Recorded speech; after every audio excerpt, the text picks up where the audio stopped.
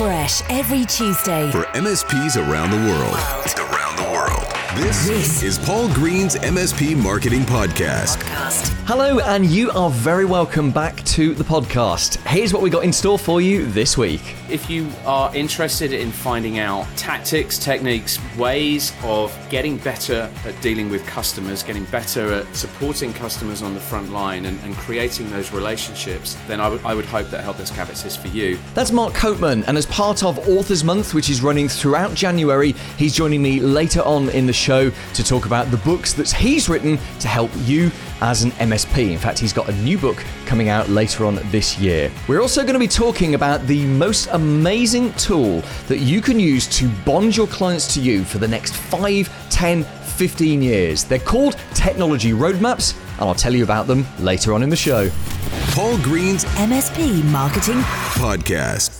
I know we're a few weeks into 2023 now, but we have been going back through the basics as part of a couple of series. And in this first part of the show, we are doing the ultimate MSP marketing strategy. It's the final part this week. So 2 weeks ago, we talked about the first part, which was the first of the 3-step strategy I recommend. That is to build multiple audiences. And then last week, we talked about building a relationship with those audiences. Please go back and review those 2 episodes if you haven't watched them yet, because the third part this week is about commercializing those relationships. So if you have followed my advice from last week, you've built some people to listen to you, and you've built a light relationship with them through great content marketing.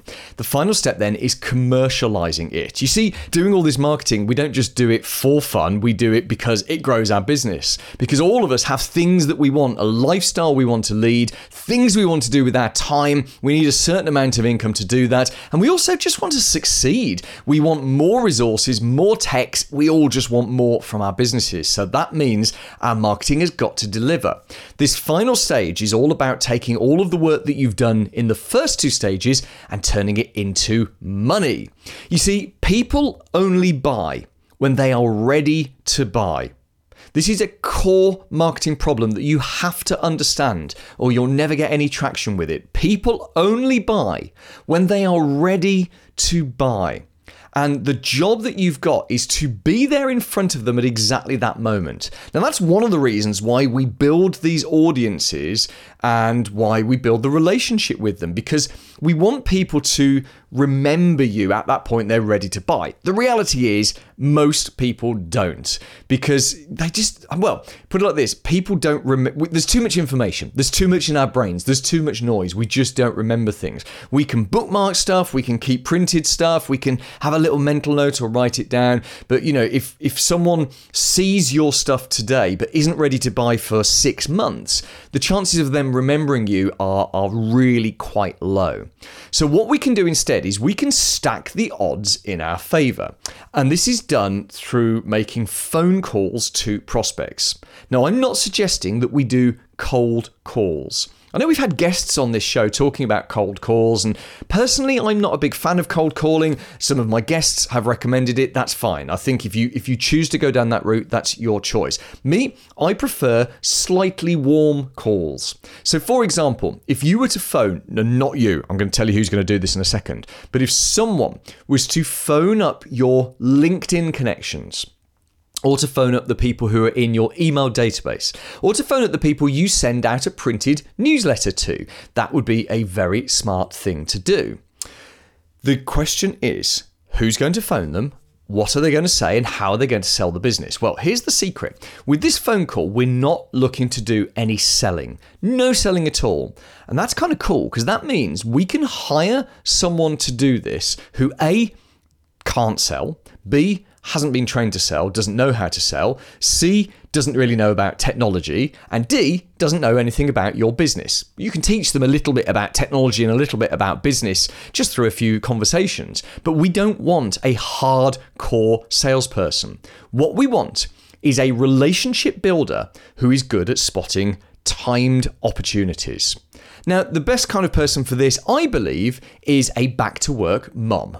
So for your phone person, you shake the network of the important female in your life, or if you are an important female, you shake your own network. These back-to-work mums do tend to know other back-to-work mums. You shake that network through Facebook or just through personal connections. Somewhere out there is a back-to-work mum. So she had a pretty good career before she had some kids. Now those kids have gone to school. Maybe her confidence isn't quite as high as it was. Maybe she doesn't want to return to her previous job because it's not flexible enough or it's not fun anymore.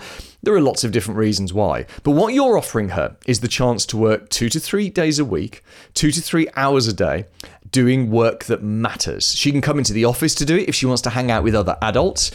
Sometimes that's a primary driver. Or she can work from home and she can work flexible hours around the kids being at school.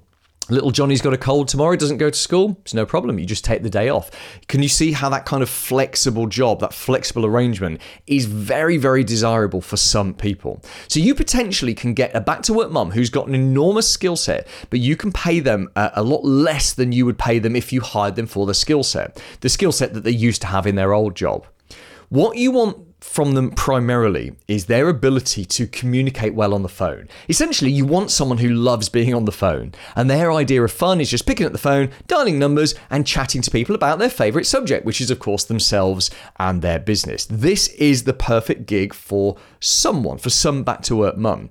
And that's what they're doing. They're literally phoning your audiences, and they're asking open questions. They're asking about people's businesses. How's it going right now? You know, you could take the seasonality. So, for example, at this time of year, you might say, hey, I know it was a few weeks ago. Did you have a good Christmas? Have you got really good plans for this year? I mean, there's a line. You can't go too quickly into, tell me about your plans for the business. You know, that people kind of have a guard up until you started to build a little bit of a relationship. But essentially, you get them talking about their business. And then at some point, your phone mom may ask them this question.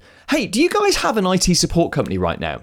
I don't advise you say technology company, by the way. So we talk about being technology partners, but to ordinary people out there, we're still IT support companies. Obviously, they don't know what an MSP is, but it's still IT support in their head. If you say to them, do you have a technology company? That's actually a slightly confusing question for them today. It might not be in the years ahead. So your back-to-work mum might say, hey, do you guys have an IT support company you work with? And let's say they say yes. And your back-to-work mum would then ask them this qualifying question, and this is a cracker. On a scale of 1 to 10, where 1 is appalling and 10 is world class, how would you rank your current IT support company? Now, if they give an answer of 10, 9, or 8, they're happy. In fact, that's the answer you would want your clients to give out in response to that question. So your back-to-work mum can, end the conversation, thank them very much, and give them a call in a year's time, see if anything has changed. But there's not an opportunity there. So if they answer 7, 6, or 5, there's an opportunity coming up. And in fact, if it's more down at the 5 level, that's a low score.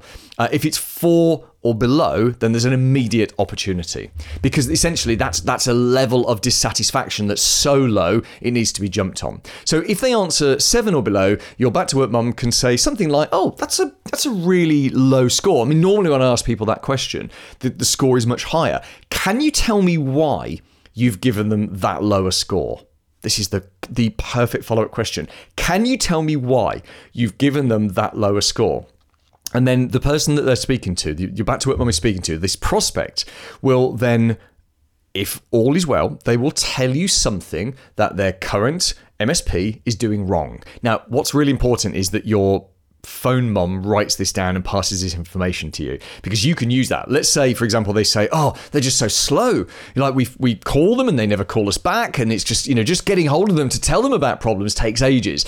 If you knew that in a sales meeting 4 or 5 weeks later, if you knew that was their primary problem with their incumbent, wouldn't you, without actually saying, hey, I know your problem is this, wouldn't you use that in some way? So for example, you would say, "Oh, by the way, we guarantee what we do. Our guarantee, in fact, these are our SLAs. I don't like SLAs, but SLAs have a value when your incumbent that you're up against has no ability to meet SLAs." Does that make sense? So the phone mum asks them what they're unhappy about with their incumbent, and then she moves for a close. Now remember, she can't sell technology, she can't quote it, you can't close someone on the phone anyway. What she does is she says, "Look, is your contract up at any point in the next 12 months, or when's your contract up?"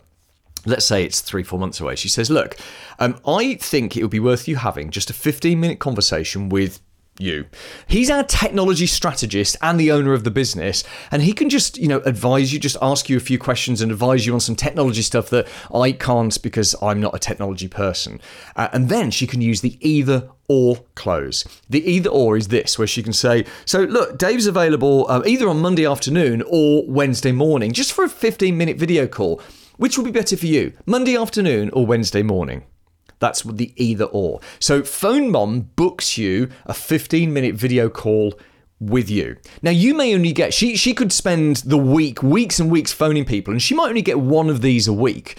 But wouldn't you just be delighted to have that video meeting, right? That's probably more than or that might be more than you're doing right now. Even just one meeting a week. And we're talking here about qualified prospects. They're qualified because we know they've got an IT support company. We know that they're unhappy with them. You may even have asked, or she may have asked on your behalf, how many staff they've got or how many computers.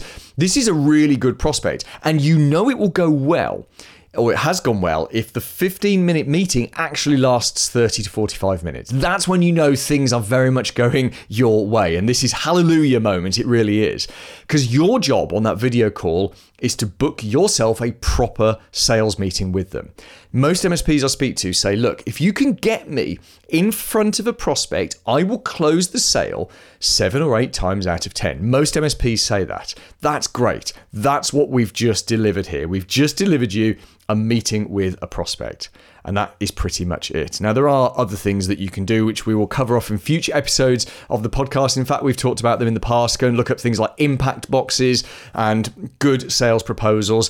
But I think for now, we'll stop there because you now have the 3 steps of the ultimate MSP marketing strategy. Oh, and by the way, if you have any questions on this at all, you can just drop me an email. It's the real me at the other end, and I will reply to you. I reply to every single comment I get about this show. Just email me hello@paulgreensmspmarketing.com.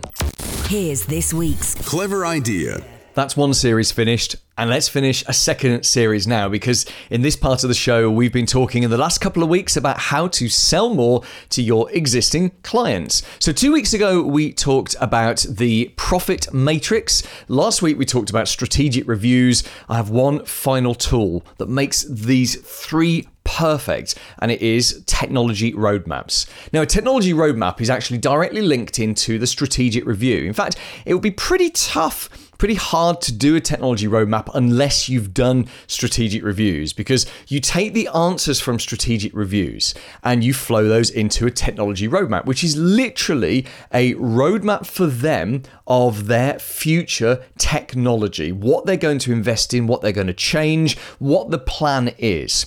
And the software that you can use to create these, a lot of the VCIO software is pretty good at that, or you could just put something together yourself in PowerPoint or Word. We give a template to our MSP Marketing Edge members just to make it easy. But the goal here is to produce a plan as far into the future as you dare look. That might be 12 months, probably more 3 years, maybe even 5 years.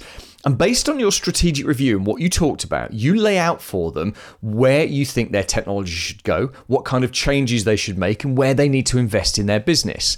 And then you get essentially a sign-off from the client. And obviously there's no commitment, there's no real commitment from them, but it's more an emotional sign-off that they're looking at this and saying, yeah, this is a good plan. This is what we're planning to do over the next 3 years, 5 years, whatsoever.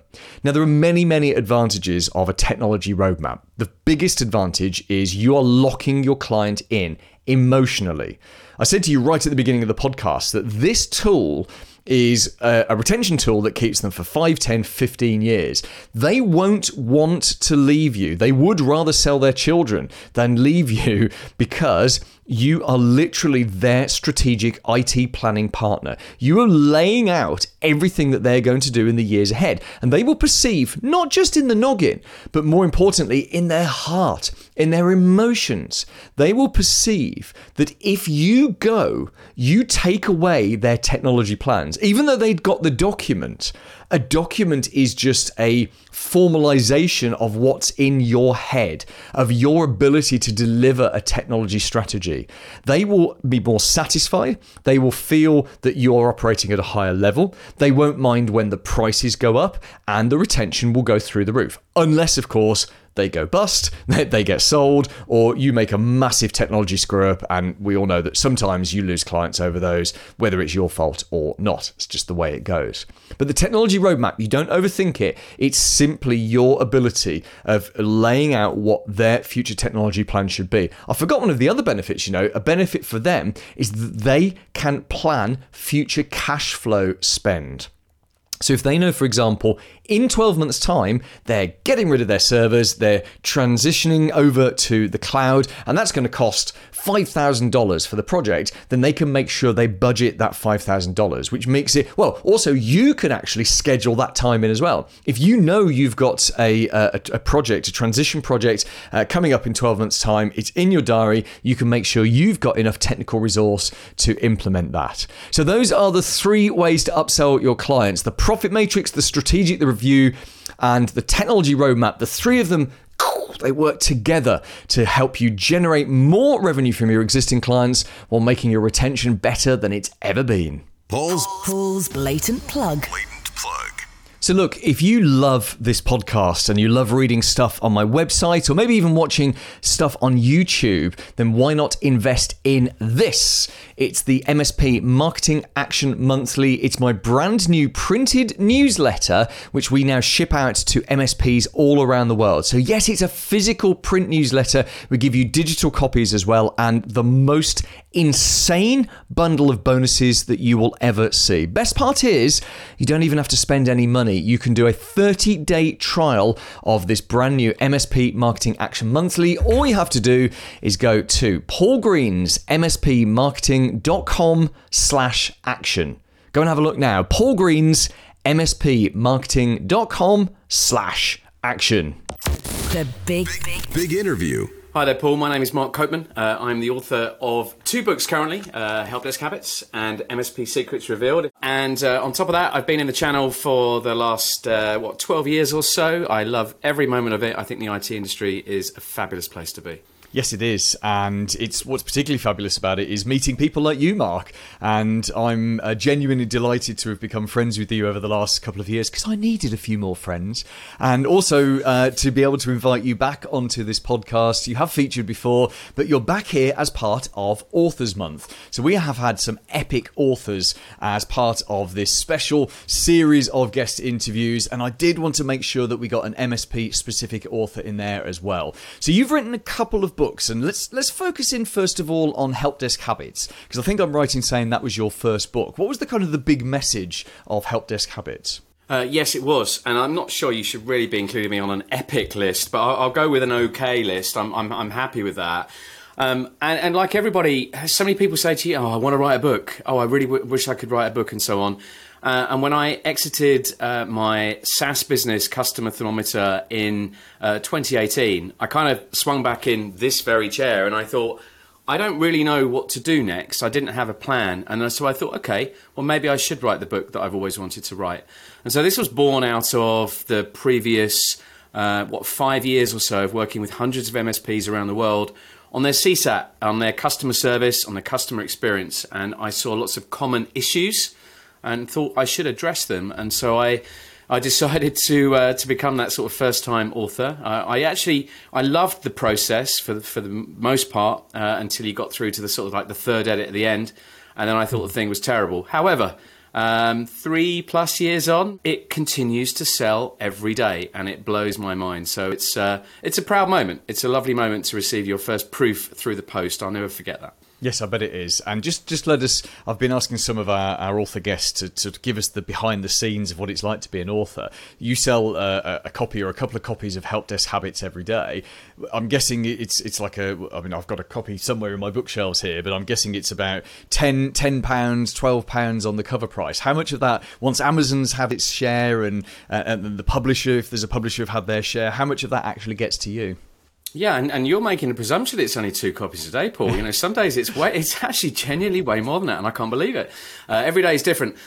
From memory, I I think I earn about £3 or £4 per book, something along those lines. And I mean, I don't know if you want to get into the whole Amazon direct publishing thing, but it's a tremendous way for people to, like me, who was never ever going to get hold of a publisher in a sensible fashion, to put something out to the world on a very, very easy way. Oh yeah, I mean Amazon. We won't go down that route, but Amazon has completely democratized niche publishing, because that's what we're talking about here is very niche publishing, and clearly selling 3 copies a day is a very big thing. That was sarcasm there, so I apologise for that. So, what's the obviously Help Desk Habits was where you got started. I know you have an enormous amount to talk about, and when it comes to habits, who should read Help Desk Habits? Is it for service delivery managers? Is it for technicians? What level of technicians? Is it for the owners? Is it for everyone? Probably, I hate saying this, but probably all of the above. And I know that because that there's an online program off the back of that, because guess what? You don't get rich being an author, a self-published author. So the book actually formed the basis for the online program. And I know from that that people right across MSP businesses, all across all the functions, have been through that program. And we joke about the 3 copies a day. 25 copies were bought on a couple of days ago as we sit here and record this. And I'll never know, but I have a suspicion that somebody bought those 25 copies to give to everybody in the office, because I know that that's happened before.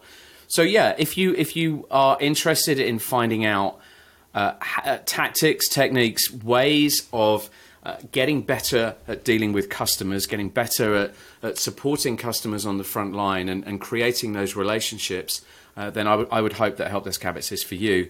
And I guess the thing I would tack on to that, I brought this habits word in because I've seen over the years, you pick up on tactics and so on, and very, very quickly you revert back to the stuff you've always done. And there's some physiological reasons for that, which I absolutely won't bore you with now unless you ask me about them. So I thought, let's bring in the habits element so that, there is a chance, therefore, people take on a particular tactic or something that I suggest, there's 50 in the book, that there's a chance that will stick over time by the use of habits, sort of overlaying that across all the different tactics and techniques which I talk about. Yeah, that's a great observation. I'm sure, Mark, that you've read Atomic Habits, which is a great book by James Clear. Absolutely. And in fact, James was too busy to come on to Authors Month, so maybe we'll get him on. He sent me instead, yeah. Yeah, he did, yeah. But maybe he'll be here for next year's. But some of the things that, and for every MSP listening, watching this, Atomic Habits is a must read or a must listen. The other one I throw in along those lines is Charles Duhigg, The Power of Habits as well, yes, which is the first one I read. And some of the studies into a lot of this research, I guess, is only about 30, 40 years old. That's when they sort of discovered the stuff that's going on inside the brain. And he describes all sorts of different sort of psychological experiments and observations that he's done his research around. It's absolutely fascinating. So yeah, that's what really got me into it. Yeah, no, it is. It's an utterly fascinating area, particularly where they're looking at leveraging how we actually work as opposed to how people thought the brain worked in a lot of the productivity advice of yesteryear, as it were. Right, let's move on to your second book. So what drove you to want to pull together what became now the first volume of MSP Secrets Revealed? I guess my love of the collaboration that goes on in our industry. Having come from a marketing background, if you had a customer asking 2 agencies to work together, both sides would sort of nod politely and then laugh behind the scenes. It's so different in our industry, and I see competitors collaborating in the same town or city. And I think it's a wonderful thing. And that is what inspired me, really, to write the book. I've always loved listening to people talking about their war stories, explaining how they do things, which I guess is where the secrets word came from. And I thought, wouldn't it be brilliant to go out to the industry? It's cheating a little bit because I didn't actually write every single word. But let me tell you, it's not straightforward curating either. So it's a combination of I think it's about 85 different IT professionals' words, coupled with a sprinkling of my words around the edge and some editing as well. Obviously, I didn't need to edit your secret, Paul, because it was absolutely perfect. Nah, get out, get out. As a former professional journalist myself, it was how I made my living for 13 years. I completely agree with you. It's harder to edit other people's work than it is to create your own work. So I think with MSP Secrets Revealed, you probably made your life hard there. But it was such an original book. Was that 2020? Yeah, it was just as the pandemic was starting, actually. And I thought it would take me maybe 3 months to pull together 100 odd secrets, and it took me closer to 9, I think, and then another 4 months to edit and write and all the rest of it. So it was way later than I thought. It didn't matter, and it was quite therapeutic, I suppose, to release it at that very, very difficult time for the world. Yes. Out it went, and as a result, everybody that actually submitted a secret, I sent them a copy of the book and said thank you. I signed it as well, so unfortunately the value went down a little, but nobody seemed to mind about that. So no, it was you got your copy there. Look at that. There we go. I have, and I'll let you into a secret, which I don't think I've told you before, which is this book, MSP Secrets Revealed, it doesn't only, well, the reason it has a little place on my desk is because if I'm stuck for something to talk about in the podcast, or if I've got to write some content for my website and I don't know what to talk about, I dip into this. And there's 3 or 4 books, all MSP books. We've got Jennifer Bleam's book there. We've got Nigel Moore's book, and then there's your book. So thank you. So you're actually because even prolific content producers such as myself have days where we sit there with our head in our hands and we're thinking, what am I going to write about? And the answer is always to be inspired by other people. And in fact, this is why I'm so excited, because I've nearly used all of your book now. I'm so excited that you have a second edition. So I believe that as we're sitting here now at the start of 2023, do you know how many months you are away from getting this published, or are you still sort of stuck in editing hell with that? Oh, look at that. There we go. For those of you watching on YouTube, you can see the exclusive blue cover. It's amazing. There's nothing inside at the moment, but it's basically inside, like the red cover of the first edition, but it's blue. Do you how far into the process are you, Mark? So I've got all my secrets now. I'm in very much editing phase, and I don't know an exact date of release yet, but I would hope that it will be 3 years after the first one. So if I shoot for April, I will keep my fingers crossed on that. I can't wait to get number 2, because obviously if you're running out of content, Paul, I need to help you out a little bit. So hopefully you and many thousands of others will benefit from many other people's advice with a little sprinkling of mine put in there as well. Oh, you're just too kind. You really are. So thank you. And do you think there'll be a third? I realise asking an author in the middle of production hell on their second book, asking them about the third is probably the wrong question. But in fact, don't even answer that one. Don't even answer that one. I don't know is the short answer. I don't know. What's interesting is that there's a change of themes. Bearing in mind the submissions for the previous one would have been 4 years previous. So I'm really enjoying the mergers and acquisitions element to this. I felt that there would be more of that sort of stuff coming through with the industry so buoyant, so many things going on. I thought it was interesting to get people's experiences in that space as well. So that wasn't part of the first book, and that's absolutely going to be part of the second one. Okay, final question, Mark, and I'm going to ask you to reveal a secret in the soon-to-be-published book. Can you delve into, and I appreciate you may need to go over to a Word document on your computer or something, but can you delve into your submissions, go and grab one for us and give us the edited highlights of one of the secrets that's going to be in your upcoming book? That is massively putting me on the spot, because I need to reach for all my bits and pieces. Can I give you one from the current one, which is a bit of a favourite of mine? Is that going to be acceptable to you? Yeah, go on then. Go on. That means you'll have to come back onto the show next year to talk about the second one. There we go. I'll keep it super brief, and it's very, very hard to choose a favourite. But one of the things I think is so appropriate in our MSP world is the concept of don't sell commodity.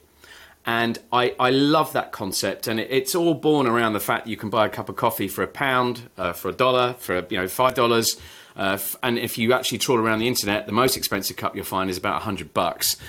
And it's essentially the same thing. But what is the difference in value? It's the wrap that is put around the edge. It's the customer experience element. It's the people you're buying it from. It's the location. It's all those things.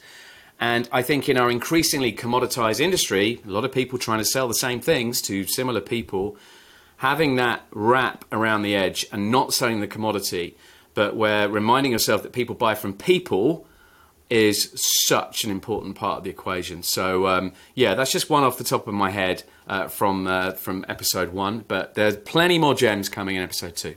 Okay, Mark, thank you so much for joining me on the show yet again. I know you will be a perennial guest in the years ahead, especially if you do keep publishing these books. I also know that, as you said earlier, that being an author doesn't pay the bills. It's just a very nice thing to do. It's good positioning. It's great to get involved with lots of interesting people.